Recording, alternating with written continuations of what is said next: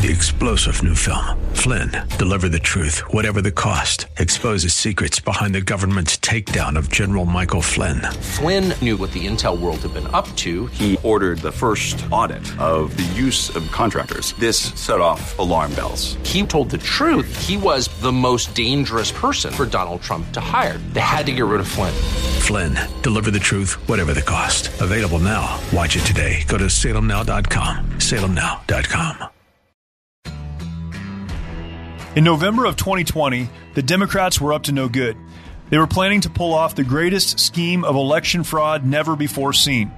They didn't think we would catch them, but we did. Find out what they did and how they did it in the new documentary film called 2,000 Mules, directed and narrated by renowned filmmaker Dinesh D'Souza and executive produced by Salem Media Group, with research from truethevote.org. 2,000 Mules tells the story of the ones who tried to hijack a presidential election. You'll see the actual video surveillance tapes.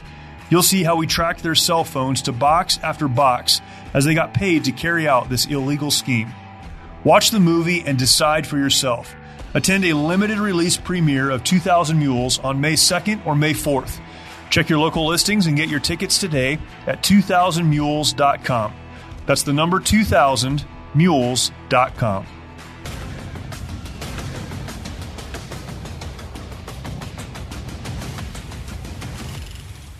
Welcome to the Situation Report today. Very glad to have you joining along. This is the show where we do our best every single episode, 3 times a week, to give you the information and perspectives you need to navigate an ever-changing culture. And culture is changing all of the time. I don't think that's a surprise to anyone that is watching or listening. Culture is changing. It's shifting. Things are happening.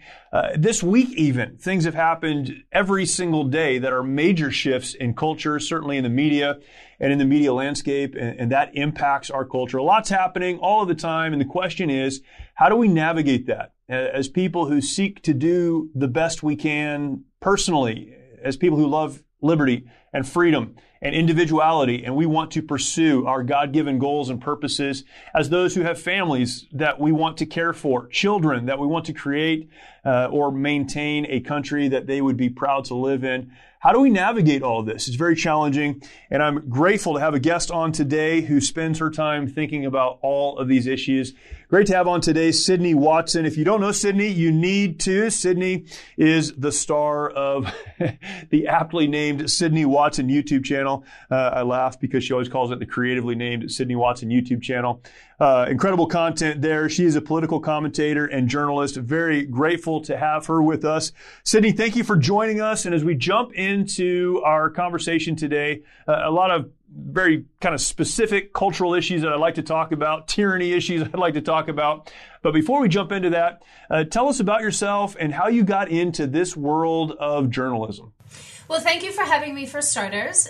This is really exciting for me, and I'm glad we got to connect. As far as me getting involved in this world, it was a pretty straightforward experience. I actually randomly just one day decided that I wanted to make a piece of content about gun laws, because that's something that I care about a lot. And given that Australia has some very strange opinions towards guns and perceptions of guns, I was tired of people trying to compare America and Australia as an apples to apples thing, because they're not. I mean, they're not even remotely related. And so I made this video. It went viral, which was a very interesting experience given that it was my first piece of content. And from there, I kind of just got started in the space because I'd always been politically motivated and interested, but never had actually taken the time to participate in any real capacity. And then from there, I got picked up by, I guess, our version, I suppose, of Fox News, Sky News Australia, and I started commentating there. And then, just kept making content, kept making YouTube videos. What caused you to move from Australia to the United States?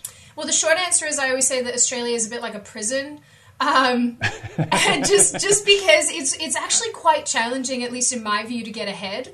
And so I'm someone, obviously, who cares a lot about the trajectory of our countries. I care so much about the way that Australia is heading and the United States. And so I just was like, well, I can't really talk about politics in Australia because nobody cares. They're very ambivalent to it. So I was like, all right, well, let me jump on a plane and do the 15-hour trek to the United States. And then it sort of took off from there, where I just felt like people here really, really care about freedom, and they really care about preserving their freedom. And that was something I could get behind. We are watching things happen in Australia right now that I think from an outsider's perspective is shocking. I don't know another way to say it. But it also serves as a really good example of where the United States could end up if we don't make better decisions. I've been to Australia one time. I spent 3 weeks there in 2000. And it was a crazy experience for me. I was serving in the Marine Corps. I was stationed in Okinawa, Japan. As part of our deployment, our training, we ended up in Australia. And I'll never forget kind of the breath of fresh air that it was going from Japan to Australia. And there were a lot of reasons for that. Culturally, it's similar enough that it felt like being home. But just the kindness of the people, the feeling of freedom, and just kind of the individuality. You can be who you want to be. You can do what you want to do. We trained with the Australian Army. That was awesome. I spent a week in Brisbane by myself, just kind of wandering around. Just an incredible experience. And so now, whatever it is, 20 years later, 22 years later, watching the things that are happening in Australia, it's sad, it's shocking, it's puzzling, it's confusing. Can you talk about the journey, perhaps, of a country like Australia that I think for most of the world represents rugged individuality, doing your own thing, and now we're here. Why are we here? Yeah. Well, firstly, thank you for pronouncing Brisbane correctly, because the amount, one of my favorite things to do with Americans is to say, hey, pronounce this Australian city name. Right. Where it's like Brisbane, and I'm like, no. Yeah, or, right. Or Canberra, where they're like Canberra, and I'm like, yes, so close. So close. And the other thing too that and I know this is not necessarily what we're talking about, but given that you are in the Marine Corps and that you trained a little bit with Aussies, I always hear from people that Australian soldiers are some of the most badass, crazy people. Yeah, they're awesome. Yeah, they're awesome. That's really nice. Training with them was incredible. So it is a crazy story. Just since we're on it, we were on it's an LHD. It had helicopters.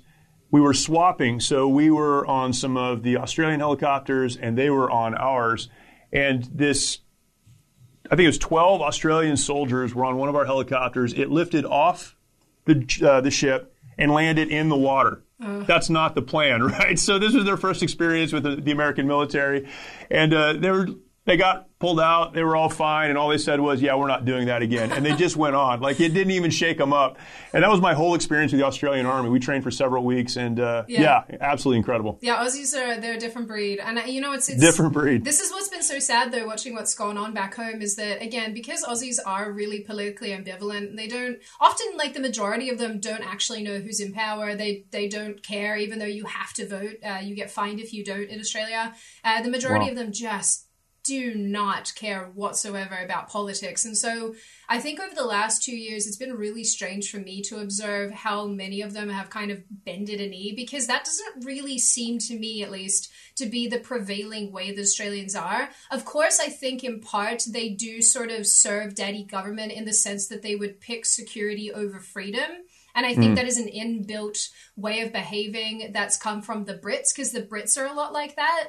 And I think that we're much closer related and much closer in our behavior to the British than to Americans, say. But still, by and large, actual true Aussies that are out in the bush that have their farms and, ride their dirt bikes and do normal things, they're normal people who just want to be left alone. So I think that's why at least the protests in Australia were so large, because I'm assuming that they were made up of those true blue kind of Aussie people. And then everybody in the city, like here in the US, are just buttheads, just total buttheads that make decisions for everybody else. So, it's funny because even now looking back, I don't really know what to make of a lot of this. And I started off quite hardlined about it because I was like, given that I'm an Australian, I left in part because I couldn't stand the mentality of the city that I came from, which is sort of, I guess, the equivalent of California or LA. It's got that vibe of we love being told what to do. Oh, please tell us what to do. Oh, please tax us into oblivion. And I hated it. I was like, God, this sucks. Yeah. So, I left because I couldn't stand the leftism that I came from. But I don't necessarily know anymore if that's representative of all Australians. It's just such a weird country, I have to tell you. So 2 issues that here we've been talking about why is this happening. One of the issues, and you mentioned this off the top, is gun control. I am of the opinion, well, first of all, I agree with you that comparing the United States to any other country, just in terms of scope and our love affair with firearms and those kind of things, it's just a different thing. Like, you can't compare the two. But I really believe, and this is something we were talking about here yesterday, that having gun control is not what allows this to happen. It's getting to the point where you would allow the government to take your guns away that allows this to happen. Is there a connection between, the level of gun control, and I'm not even sure exactly what it is. I know they didn't take away all of the guns, but I know that was a big part of it. Is there a connection between that and what we've seen happen? I guess the big question is this. Here in the United States, we talk about the Second Amendment a lot, and often we say we hang on to our guns so the government can't, do those things to us, so we can prevent tyranny. Is that a reality, and has that happened in Australia, or are the two not connected at all? That is actually a really fantastic question. I think overall the relationship to firearms in Australia is different. So I would assume that even if we had access to them in the same capacity that Americans do, I don't see Australians taking up arms against the government. I just don't think they're wired that way. Again, I think that there's a lot of this sort of like inbuilt, I don't know the correct terminology, perhaps a trust in the government, so that when the government does things that do not align with the public's perception, they give a lot more benefit of the doubt. Something that a lot of Americans particularly, and leftist Americans, don't understand is that your average Australian has never seen, held, or fired a firearm. They just haven't. Wow. And so when they come into contact with them, they're kind of shocked, and they're like, what is this thing? But even so, since day dot, Australia was not founded because there was a war. There was no war for independence. It was settled. Sure. And the majority of people who came to Australia were settled. They were not convicts. So it's not like they were these lawless people that were running around trying to decapitate everybody. Much as that would be actually a lot cooler than what really happened.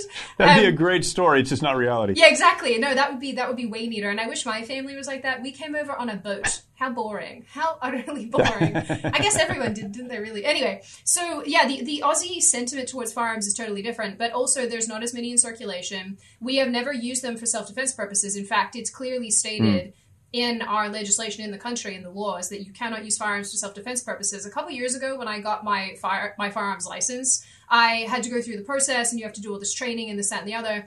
And you have to give them a reason, like a good reason, a legitimate reason for wanting a firearm. Self-defense is not an accepted one of those reasons. And also fighting the government is not one either. So right, sure. Yeah, so it's for like hunting or, clay pigeon shooting or, whatever your interests are. So, yeah, I mean, I don't necessarily think that there's any way to compare the two because I don't think that they have any similarities. Aussies are not going to rise up against the government with guns. I think that's just a fact.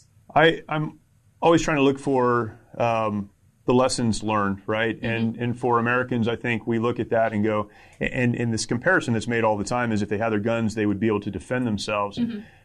But I'm not even sure that would happen in the United States. I mean, frankly, I know we talk about it, and we're really big on that. I live in California, so it's not as big a deal. In Texas, every Texan says they would go after whoever. I'm just not sure that's the case, and I'd like to believe it is. I think there are pockets of people that would, but by and large, I think once that decision's made, it's already been made. Well, here's the question: do you think your average American could run up a hill with a gun and then shoot at someone? Because I don't think. Yeah. I don't think your average gun owner could do that. I train all the time. I shoot all the time. Uh-huh. And if you don't, you may own a gun. You're probably going to hurt yourself. I think even the statistics on people who have had others break into their house and they were gun owners who didn't shoot somebody are pretty alarming. So yeah, I don't think the comparison is there. Yeah. The other kind of issue is China, and maybe you can speak to this. I believe that a lot of the reaction of Australia to COVID and lockdown policies is because of the influence of China. Is that a reality? And is that a perspective that we should look at? Well, yes. So I do think that China has a considerable impact on Australia, and I think that they have been meddling in the things that Australian governments do for quite some time. I don't think that anybody would deny that. Particularly, again, the state that I come from, good old Victoria. There's been speculation that the premier, who I guess is the equivalent of a governor, that he has very, very deep ties with the CCP, and that, he's done things in the past that kind of indicate that his response to this pandemic is not simply because he is a sociopathic dictatorial psychopath, but also because he is feeding into, whatever the China response has been, and is, I guess, in some capacity trying to emulate that. China has a massive impact on Australia. Their proximity, for one thing, I guess would indicate that, they have their fingers in this pie because they can. And it's kind of funny because, how everyone's really concerned about, the Ukraine, Russia thing, how this is going to turn into World War III. I've said since day dot that actually, if anything, I think China invading Taiwan would result in World War III. And I think it's because ultimately they would end up bombing Australia, and that would sort of force everybody's hands. The short answer is yes. They have a massive impact on Australia. And yes, that has totally informed the COVID response. Mike Lindell has a passion to help everyone get the best sleep of their lives.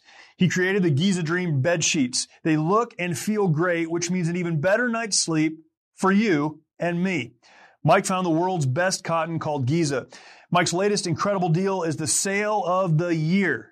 Sale of the year. That means it's not going to happen again. This is the sale of the year. What is it? For a limited time, you will receive 60% off the Giza Dream Sheets that comes with a 60-day money-back guarantee and a 10-year warranty. You will receive a set for as low as $39.99. For a limited time, with any purchase, you will receive Mike's soft cover book free when you use promo code SITREP. Go to MyPillow.com and click on the radio listener square and use promo code SITREP. Along with this offer, you will also get deep discounts on all MyPillow products, including the MyPillow mattress topper, MyPillow towel sets, and so much more. For those of you that would rather use the phone, and some of you are out there, you know who you are, call 1-800-870-0283. Use the promo code SITREP, or MyPillow.com and use the promo code SITREP. When you look at all of that here in the United States, what lessons can we learn? What are some things that Australia has done that set them up for what they're dealing with right now, whether it's the lockdowns or, all of the things that have happened over the last year and a half? What are some things Americans need to see and learn from?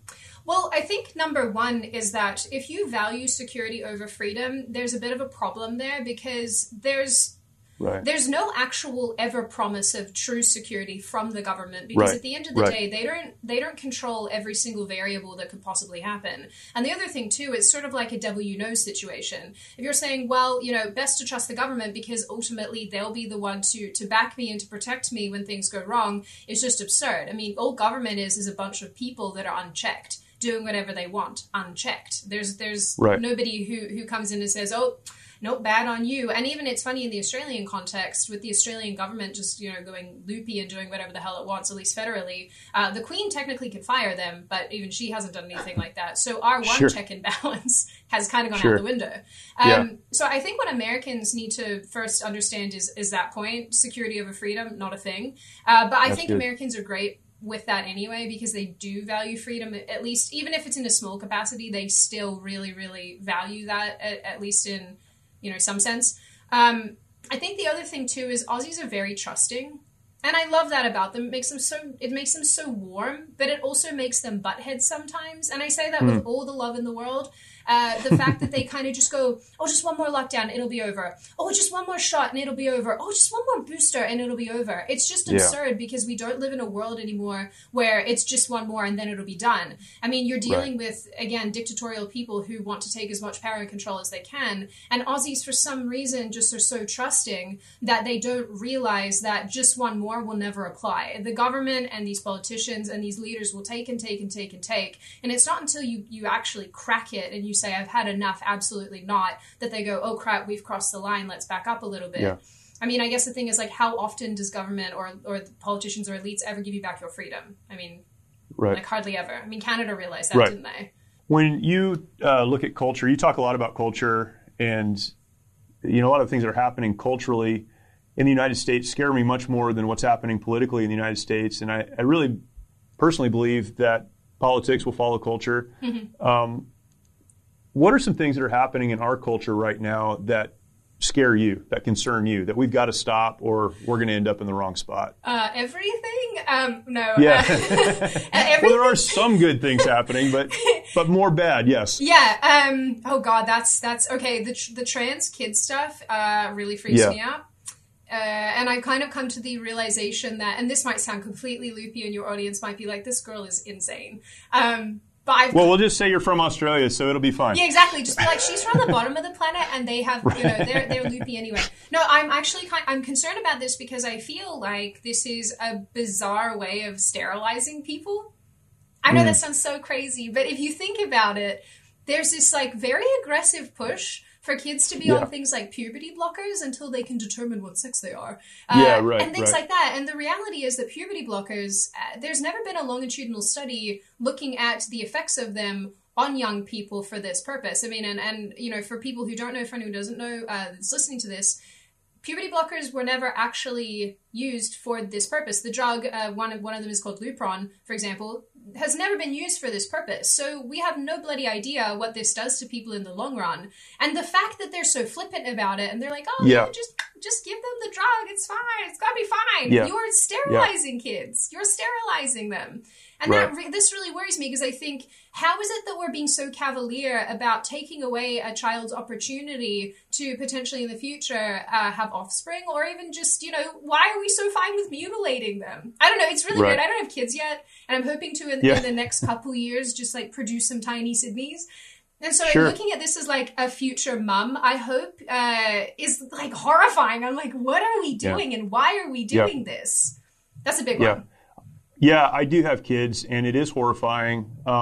I'll tell you, so my two oldest are in their 20s. My youngest two are 14 and 12. And I'm not concerned for them. I've had the ability to really protect them. We homeschool. I mean, we keep them away from a lot of these things. But I'm very concerned about my grandkids and a generation coming up behind all of this. One of the things that really concerns me about that in particular it's not an evil perspective on sexuality. I think we could go back, thousands of years and see that that's always been present. It's the mainstreaming of it. Yes. And it's the fact that major corporations like Disney and many others are defending it as though it's a good thing. And it's so puzzling. I mean, I don't know if I would go as far as to say the goal is sterilization. Certainly that's a consequence. Yeah. But I think there are other goals. Why are companies defending these policies? Well, I think it's sort of jumping on the woke train, right? I mean, I've thought about this a lot because I always think to myself, do you remember the Gillette ad that came out a couple of years ago where they, and excuse my language, but they effectively all over their primary demographic. They were like, men are toxic and horrible and boys will be boys. Don't say that. And I watched this and I was like, are you guys on crack? Like what? Like why? How is this a good marketing move? How is this a good move at all? And then I think over the years, I've thought about this quite a lot because you often see many companies participating in the wokeification, I suppose, of their own brands to the detriment of their own brands. I mean, say Nike. This is a good example of where it worked. They partnered with Kaepernick, who is, beloved by, Black Americans, and it did very well for them. I mean, they sold a crap ton of sneakers. Whereas Gillette, I'm pretty sure, took a massive, massive dive with the Gillette brand because, they, like I said, they just went, we don't care. We actually hate you. All of you, go away. So I think it's because we're at a point where the leftism, or at least the leftist values, take priority over making money. And that's a really strange place to be because I don't think the right operates like that. And that's potentially, I think, in some capacity why we're losing. Because the rich people on the right wing are like, I want something out of this situation. Even though, they may have enough expendable income where they could just put money towards a project and go, cool, I'm okay with not getting anything back. I just want to fund the project. Whereas I think lefties are a lot better at doing this. They're like, well, I don't necessarily need anything back, but I want to push this idea. So as far as Disney and whatnot, I think that it ultimately is about just setting a narrative and setting an agenda at the expense of making money. I mean, aren't they closing down Disney Channel as well? Isn't that getting nixed at some point? I don't know about the Disney Channel. I know I read this week that they've lost 3 million subscribers to Disney Plus. Yeah. And their stock, as a former owner of Disney stock, former as in like last week, I lost a lot of money on my Disney stock, and I sold it off to get rid of it. Yeah. But so there is a real profit consequence to what some of these companies are doing. You look at CNN. Today it was reported that CNN Plus, which they invested billions of dollars in standing up, CNN Plus was closed down today. Netflix lost, I think, 30% or something. 200,000 subscribers. So there is a real profit consequence. And I think one of the things, maybe it's naive, but that gives me hope, is that we have to go through a really painful season with these companies and with the woke policies and the rest of it, but that eventually Americans will say, yeah, we're not going to support that anymore. And I hope that's the reality. I hope that the reality of that will push some of these companies to make better decisions. Well, yeah, I mean, I 100% agree with that.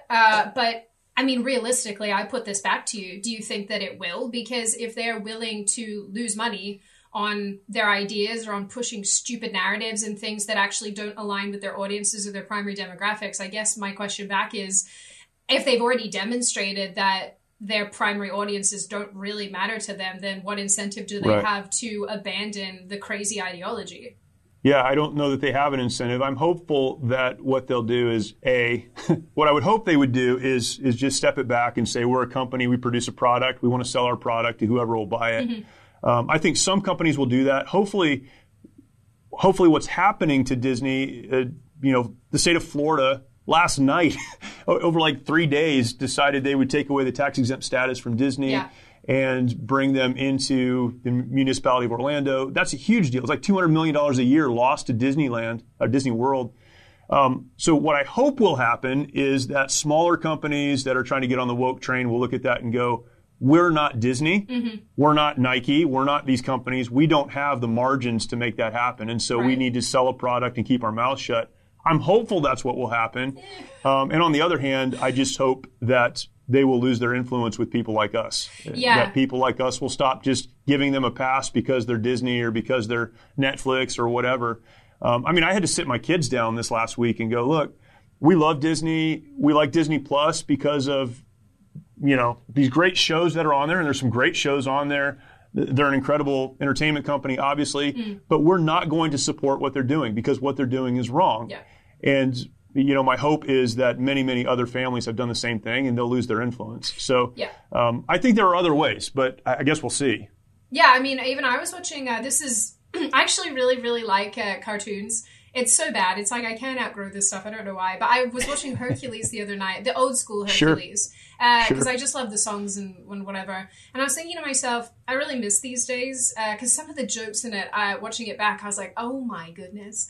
And they were funny, but there was none of this like wokey, just ridiculous nonsense in it. And it was so enjoyable. And I mean, I don't know how related this is necessarily to Disney, but even I was thinking about this in terms of video games, because I love gaming. I do it just, so working in this space, you can probably relate to this. It's so I don't murder. If I'm hacking people up in the game, I feel a lot better. But there's two games that I love in my, RPG kind of world, and that's Horizon, which is like you kill machines. And then this other game called God of War, which is predicated on Greek mythology and now Norse mythology.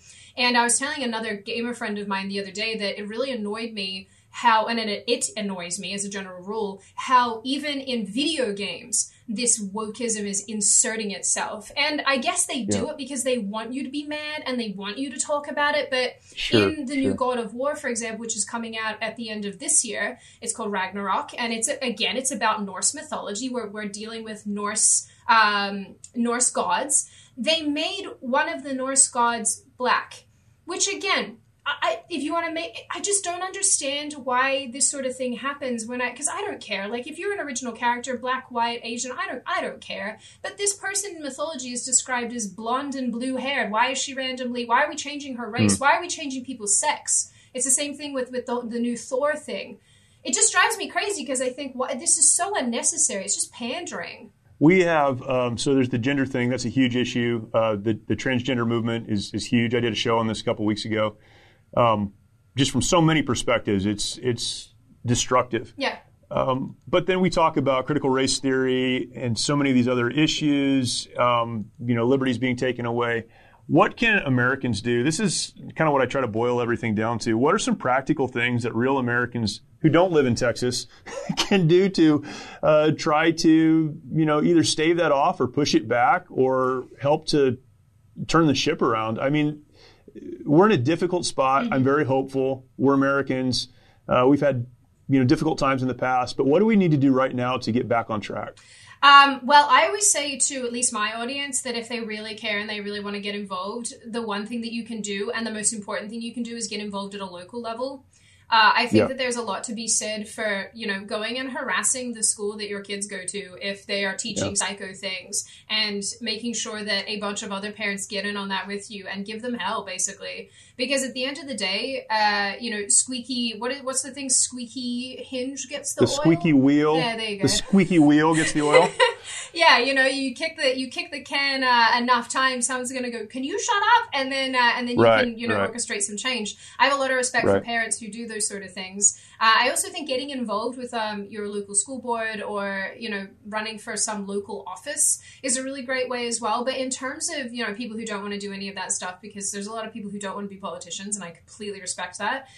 Boycotting people that don't represent your values. My friends think I'm insane because if I go into even a restaurant and everyone's masked up or doing social distancing, I'm like, yeah, I'm not going to support tyranny. I'm not going to give you my money. And I just leave because I feel really strongly about that.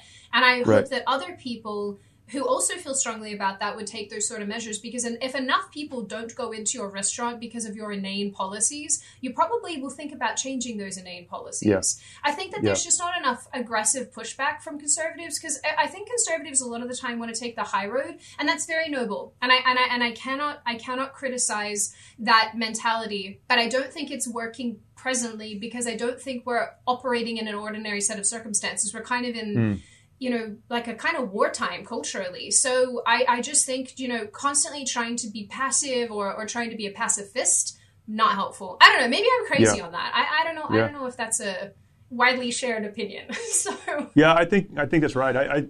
I honestly believe that when people en masse make the pain of submitting greater than the pain of liberty and freedom, then things will change. Mm-hmm. Do you feel like there's been an awakening for conservatives over the last year and a half or whatever? I mean, I know even for me, and I've been involved in, kind of this world for a long time. I'm very conservative. I grew up very conservative. I love America. I served our country. But even me, I just kind of went, well, the government's not that bad. They're going to be fine. And then COVID hit and things changed. And you can't make that claim anymore. Mm-hmm. Do you think there's been an awakening generally? Yeah. Oh my God, yes. Yeah. I think Biden has red-pilled a lot of people. Sure, right. What I'm noticing, and I would be interested to hear your take on this too, what I'm noticing is that a lot of people who are center-left-ish are kind of waking up and going, wait a minute, that doesn't jive. And they're sort of maneuvering and moving sort of closer to maybe the center or maybe to the right wing. And I'm even seeing that with my leftist friends who have, been like dyed in the wool, not commies necessarily, but kind of on that level. People I love but just cannot talk to politically have even gone, wait a minute, Sydney, wait a minute. Maybe you're not a loony after all. But something I've noticed, and again, I would be interested to hear your take on this, is that people who were right-wing have gone very far to the right. And that's been a really, really weird shift for even me to observe, because there are people that are getting so angry with what's going on and so enraged that I think they're kind of falling off the edge of the cliff. And I'm not discrediting their anger. I feel it. I'm sure you feel it. I'm sure the people that you work with feel it. And, all of our loved ones do too. But I'm also like, I don't know how helpful this is. And so that's kind of where I'm at, where I'm noticing, yes, there is a definite shift. And I think people are waking up and they're having their eyes opened, even if it's slow sometimes. And then there's people who are just like going way to the edge of the cliff and falling right off. Yeah, I completely agree with that. I think more than leftists that scream all of the time, I'm more bothered by people on the right who scream all of the time. Mm-hmm. Social media for large right-wing pundits, it drives me insane, because there is no moderation. There's no clarity. No nuance. There are no facts. Yep. It's the same. We're talking about a bill that is probably going to be passed here in California, and it's horrible. But the way that it's being positioned by people on the right is not what it is. Well, it's really hard to fight against something if you're also lying about it, just like people on the left lie about it. And so I agree. I think there needs to be a little bit of moderation, not softening, but just clarity and honesty. And maybe we've lost some of that. Yeah. But agreed. People on the left, I think, are looking, going, there's got to be a better way. And hopefully we're seeing a change there. Yeah. I think we are. I think that's very true. And I mean, it's kind of hard not to, though, because if you think about it, even again, there's one of my good girlfriends, she's super cute. She used to be very left wing, and then kind of was like, wait a minute, and then has started this progression over to the right. And she posted something the other day, and I messaged her and I was like, you're fully right wing now, aren't you? And she was like, yeah, it's happened. I'm like, okay, welcome to the club. Welcome to the other side. Yeah, we're a lot nicer and everyone's more attractive. That's a very bold statement, although I think it's probably true. Well, we wash, you see, and cut our hair typically. And we're not living in a basement in the dark. Exactly. I think that helps too when you get out in front of other people. Yeah, we don't consume the souls of babies, as it were. As it were, and as it is, and that's that's another whole topic we could spend a long time on. What is going to happen? Midterms are quickly coming upon us. I know you probably, I don't know this, but I believe you probably don't have a crystal ball, but I'm sure you have some opinions. What's going to happen, and are we going to be better off on the other side? Okay, you have to understand first and foremost that I am a pessimist. So, and I freely admit this. I just am a pessimist. I respect that. Yeah, I look at everything and I go, this is not going to work out. I'm hopeful though. This is really the first time that in a long time that I'm really hopeful that, this year might actually turn things around. Even I was just talking with a girlfriend of mine because we might go troll Beto because he's having an event here actually today.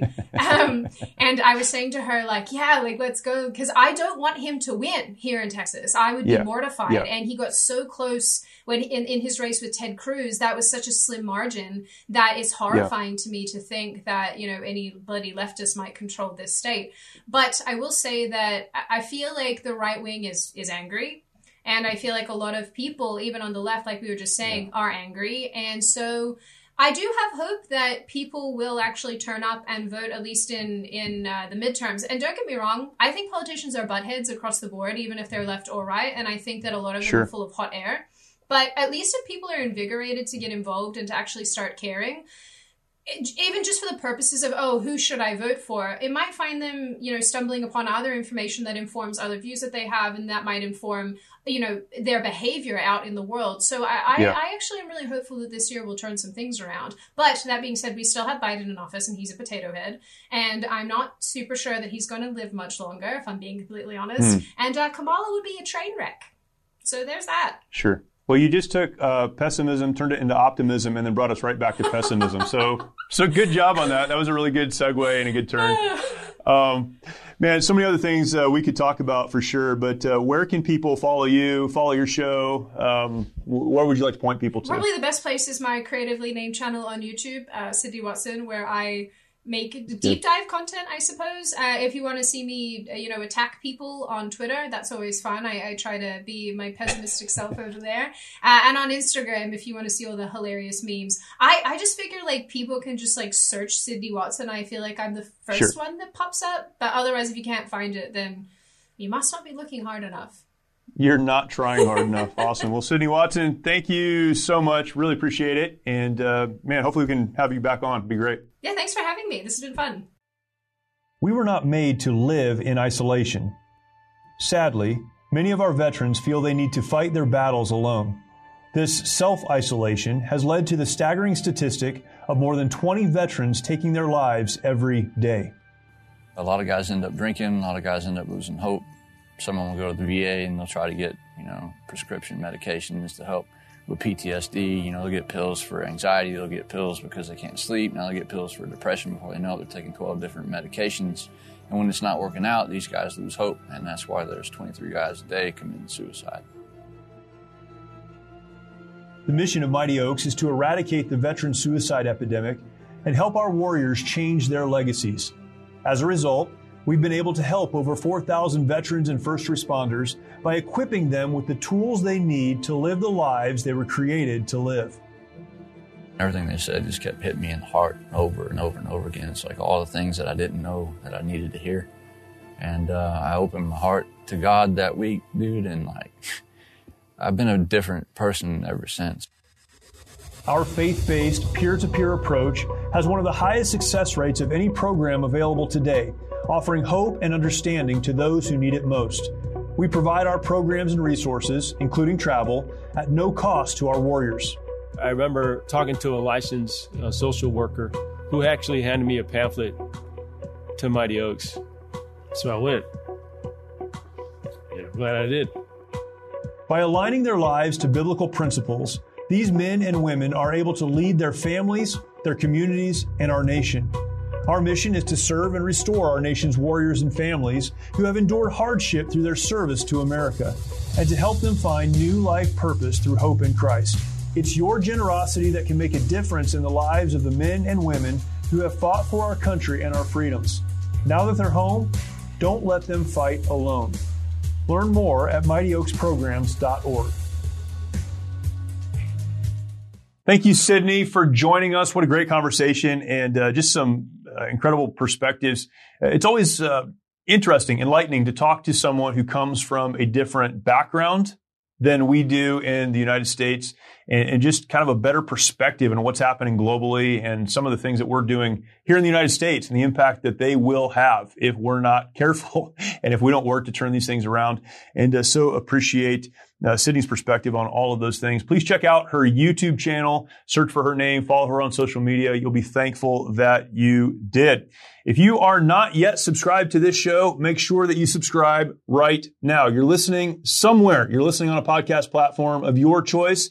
The great thing about that is you can stay there, but you can also subscribe. So subscribe.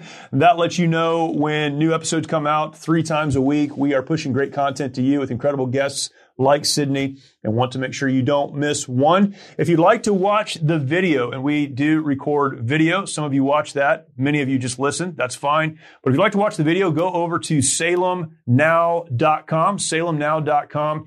We are blessed to be on the Salem Podcast Network and on the Salem Video Network as well, and that is salemnow.com. Check that out. That would be fantastic. Thank you for joining us. We will talk to you next time.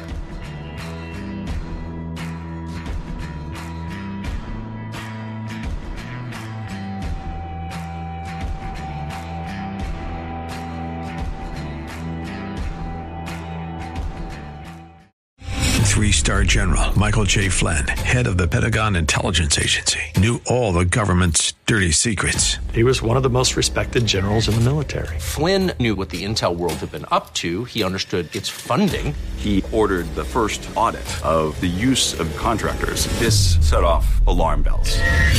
The explosive new documentary, Flynn, Deliver the Truth, Whatever the Cost, uncovers the facts behind this scandal. Flynn told the truth. He was the most dangerous person for Donald Trump to hire. I find out the worst enemy that I'm going to face in my life is right here in America. They took my assessment and they wanted me to change it. And I was like, I'm not changing it. They had to get rid of Flynn. With in-depth interviews, archival footage, and never-before-seen personal records of the man behind the headlines. I just felt like I was drowning. Flynn, Deliver the Truth, Whatever the Cost. Available now. Watch it today. Go to salemnow.com. salemnow.com.